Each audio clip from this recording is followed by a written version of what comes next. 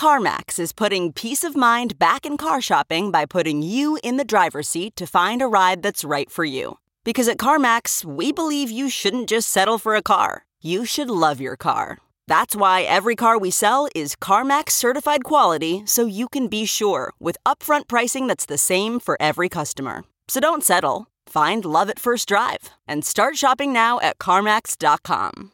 CarMax, the way car buying should be. This episode of Philosophy for Our Times was recorded live at the Institute of Art and Ideas annual festival, How the Light Gets In. Early bird tickets have just gone on sale for How the Light Gets In 2018.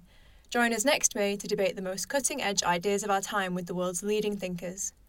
For more information and tickets, see the festival website at howthelightgetsin.iai.tv. That's howthelightgetsin.iai.tv. Most animals seem to fit into one strict relationship category. They either have multiple partners or they mate for life. Humans seem to be different. Is it culture or is it biology? Or is it culture getting in the way of biology? Who better to discuss this than an anthropologist? Today's podcast is What Makes Humans Monogamous, presented by Professor of Anthropology at UCL, Kit Opie.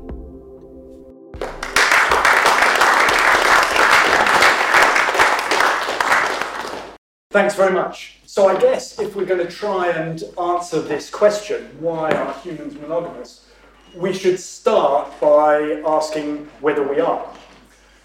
So what we can say is that here and across the Western world, monogamy is the general pattern for child rearing. But in fact, the majority of societies worldwide allow and encourage polygyny. Polygyny is the arrangements where wealthy men can afford to have more than one wife, up to, in some cases, but generally sort of 4 or 5. In those societies, however, men of average wealth are likely to have only one wife, and young men have to wait a very long time to get married at all. So what is it that makes Europe and those countries where European languages are spoken so different from the rest of the world? Well, if we want to answer this question, a very good way of going back in time is to use a language family tree. And this tree is constructed using the similarities between languages. And colleagues of mine have constructed this tree, and using it, they've been able to travel back in 9,000 years to the origins of this language family, the Indo-Europeans. And what they've discovered is that the language originated in Anatolia, modern-day southern Turkey. And these people, 9,000 years ago, were early farmers. And so I've used this language tree also to look at marriage practices. And what we find is that, in fact, they were polygynous. And then these early Indo-Europeans spread out of southern Turkey, west across into Europe, and east across in as far as India and Afghanistan.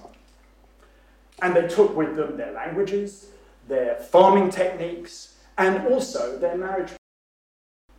And it wasn't until very much later, first of all the ancient Greeks, but particularly the Romans, where rich men who had been the ones polygynous, married numbers of wives, suddenly perceived some kind of problem. They were finding that by passing on their wealth to so many children, their estate was split up. And so they decided they wanted to change the arrangements, keep their estates from being split up, and therefore they became monogamous. But that didn't stop them having concubines. And concubines, or we might call them mistresses, had status. They had rights. In fact, they had pretty much all of the rights of a wife, apart from one, which was that their children were to inherit from their father. And this new arrangement then spread across the Roman Empire. In fact, it only really came to an end about 1,000 years ago, when we find evidence of trials about polygyny taking place, and we find the status of concubines being withdrawn and their rights taken from them. Now, many suggest and think that the Christian church had a big role in monogamous marriage.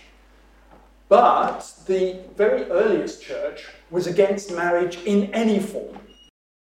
Anybody to get married at all. And as they started to convert, particularly in Europe, they just took on whatever practices happened to be there at the time. Probably this quote-unquote monogamy setup.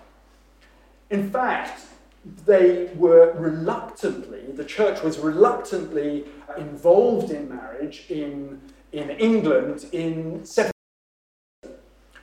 when they agreed to take over marrying people, but on one condition. That was the ending of arranged marriages by families. So rather than the family control and arranging the marriages, the church would take over the whole shebang. So, since the origins of agriculture, 10,000 years ago, wealthy men exercised their ability to have a number of wives, except in the condition where that interferes with their inheritance. But of course, 95% of our time on this planet as a species as hunter-gatherers. And hunter-gatherers own no wealth, they don't have land, they don't domesticate animals. Inequality of wealth amongst them. And if contemporary hunter-gatherers are anything to go by, then they are monogamous. And they were monogamous. It's a different kind of monogamous to the one that we're used to. It's a much looser kind of arrangement, and it's not necessarily lifelong. But monogamous it is.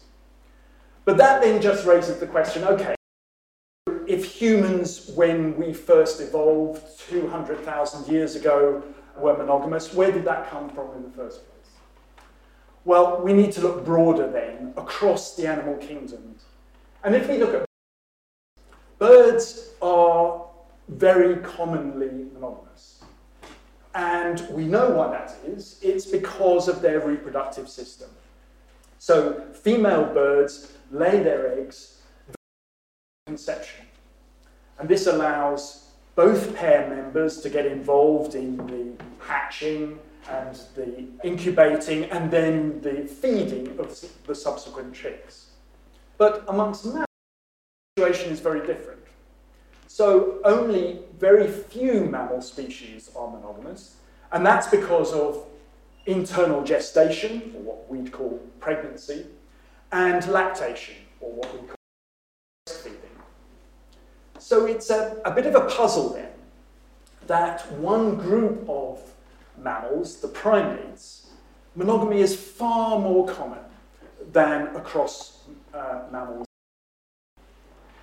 And if we want to discover why, we again have to dive back deep into our evolutionary history. This time we can do it with a family tree of all primates, including humans, but based on the genetics. And so we can travel back in time to the origin of primates as an order 5 million years ago. That's 10 million years before the extinction of the non-avian dinosaurs. And we can reconstruct what that primate would have looked like. Small, like a common tree shrew or squirrel, probably nocturnal, but importantly, we can reconstruct the mating system of that earliest primate using very similar methods to the methods used by Google. So Google take your search terms and come up with a list of links that they think will be you, and they use machine learning to do that. We use machine learning too, but instead of predicting the future as Google does, we reconstruct the past. And we can reconstruct the 75 million years ago, primates were mating promiscuously. So just like this modern-day bush baby, all the males would be mating with all the females in an. And this system continued across primates until very recently, in evolutionary terms, about 25 million years ago. Suddenly we find that to monogamy. Now, this has been a puzzle for a great length of time. Researchers have tried to work out why this could possibly be the case and why so many primates are monogamous, whereas other mammals aren't. And the suggestion that many people put forward, and everybody likes it, is that primates are really a bit like birds. So the males get involved in looking after their infants. In fact, this pygmy marmoset, one of the smallest primates, the male does all the fetching, all the carrying, all the grooming, all the looking after. The females to concentrate solely on lactation. And the female responds by often having twins, as here, and by breeding very often. And these Google-like machine learning techniques. And what we found was, indeed, there was a correlation between this kind of paternal care and monogamy, but monogamy and then paternal care came in. So it couldn't have been the reason for monogamy to evolve in the first place. Other people have suggested that actually it's not to do with paternal care, it's more to do with females. So this gibbon female in Southeast Asia, she doesn't have very many predators, she's quite large, she moves very fast in the tree canopy, and she can spread out other females to look for food. And males would like to monopolize more than one female at a time, but they can't. The females are too spread out in the environment, and therefore males are doing the least worst option. At least I'll get some mating opportunities if I stick with this individual female. Well, we ran the machine learning techniques, and again, not the reason why monogamy evolved. Monogamy evolved first, and then the females spread out in the environment. So, this leaves us with one last explanation for monogamy. It's the one that no one likes, and that's because it's downright nasty. And that is that monogamy evolved to protect infants from infanticide. Now, to explain how that might be the case, we need to look generally across mammals. The typical mammal way of living is that females have gestation are longer than lactation lengths. So that's their pregnancy is longer than the breastfeeding. And what that means for most mammals is that the females can mate immediately after giving birth. The second infant is not born until the first one's already weaned. So it works fine, and you can see that in mice and other sorts of mammals. And in the original ancestral primates, that also would have been the case.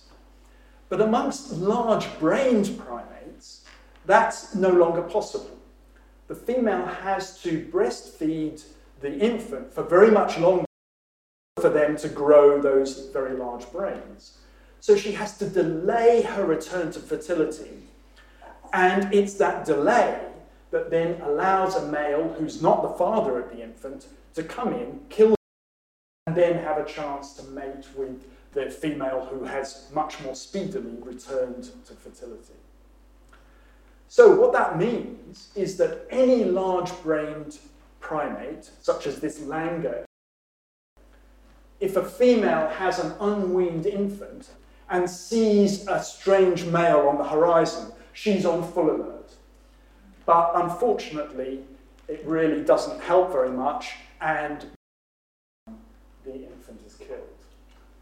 Occasionally, there's the one that got away, but a very much better way of dealing with this infanticide threat is to have two parents. Monogamous, and both of them are looking after you. And so this is the reason why primates became monogamous. They have very large brains, lots of them.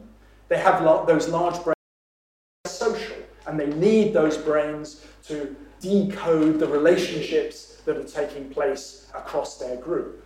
But a side effect of that is that they have infanticide, and therefore it evolves. So the original primates were promiscuous, they were small-brained. So first of all, we get a shift to social groups. Then brains have to be larger in order to deal with relationships within that social group. And then lactation length increases. That then brings about the threat of infanticide, and monogamy is one of the best ways of dealing with that threat.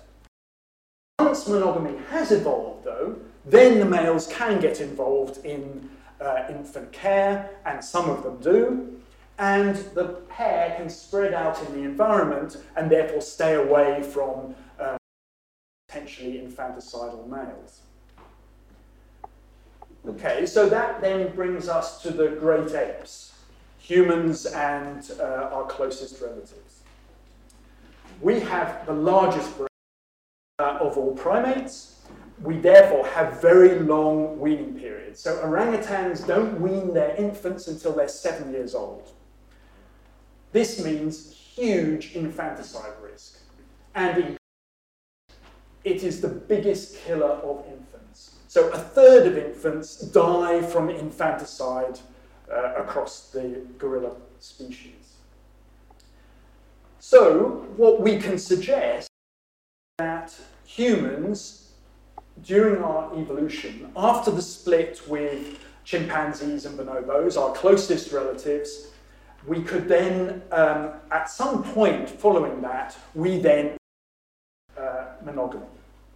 Once we'd done that, it was then possible for males to get involved in infant care, some more than others perhaps, you might think, but at least then that it was possible for humans to grow very much larger brains than the other great apes. So that now humans have brains that are 4 times the size of chimpanzees, our closest relatives. Now, my favoured timing for that shift to monogamy was with the origin of our genus, that is Homo, which was about 2 million years ago. We got smaller, and our brains got very much larger at that point. So my research suggests that it would have been very difficult for females to provision their infants on their own, and they needed help. They needed help from their mothers, i.e. the infant's grandmother, but also they needed the help of a male, and that was when monogamy evolved. Colleagues of mine disagree with that, and they suggest that actually it the evolution of us as a species, Homo sapiens, and that was about 200,000 years ago. Either way, very recent in evolutionary terms. In conclusion, humans are monogamous, except in those circumstances where the inequality of wealth starts to interfere, and some men use that wealth to distort or change the pattern. And the reason for it is that large-brained primates are very prone aside, but monogamy is a very good way of dealing with that problem. Now, I'm the first to admit that monogamy isn't easy, and probably we don't. But if you think about it, we've been able to practice for maybe 100,000, perhaps as few as 10,000 generations. And given that, I think we're doing a pretty good job. Thanks very much.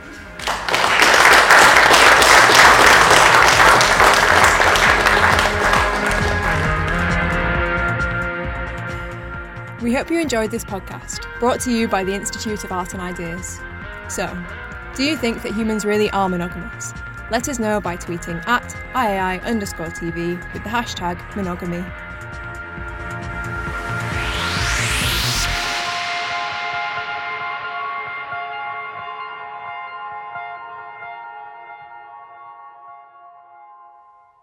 You know how to book flights and hotels. All you're missing is a tool to plan the travel experiences you'll have once you arrive. That's why you need Viator. Book guided tours, excursions, and more in one place. There are over 300,000 travel experiences to choose from, so you can find something for everyone. And Viator offers free cancellation and 24/7 customer support for worry-free travel. Download the Viator app now and use code Viator10 for 10% off your first booking in the app. Find travel experiences for you. Do more with Viator.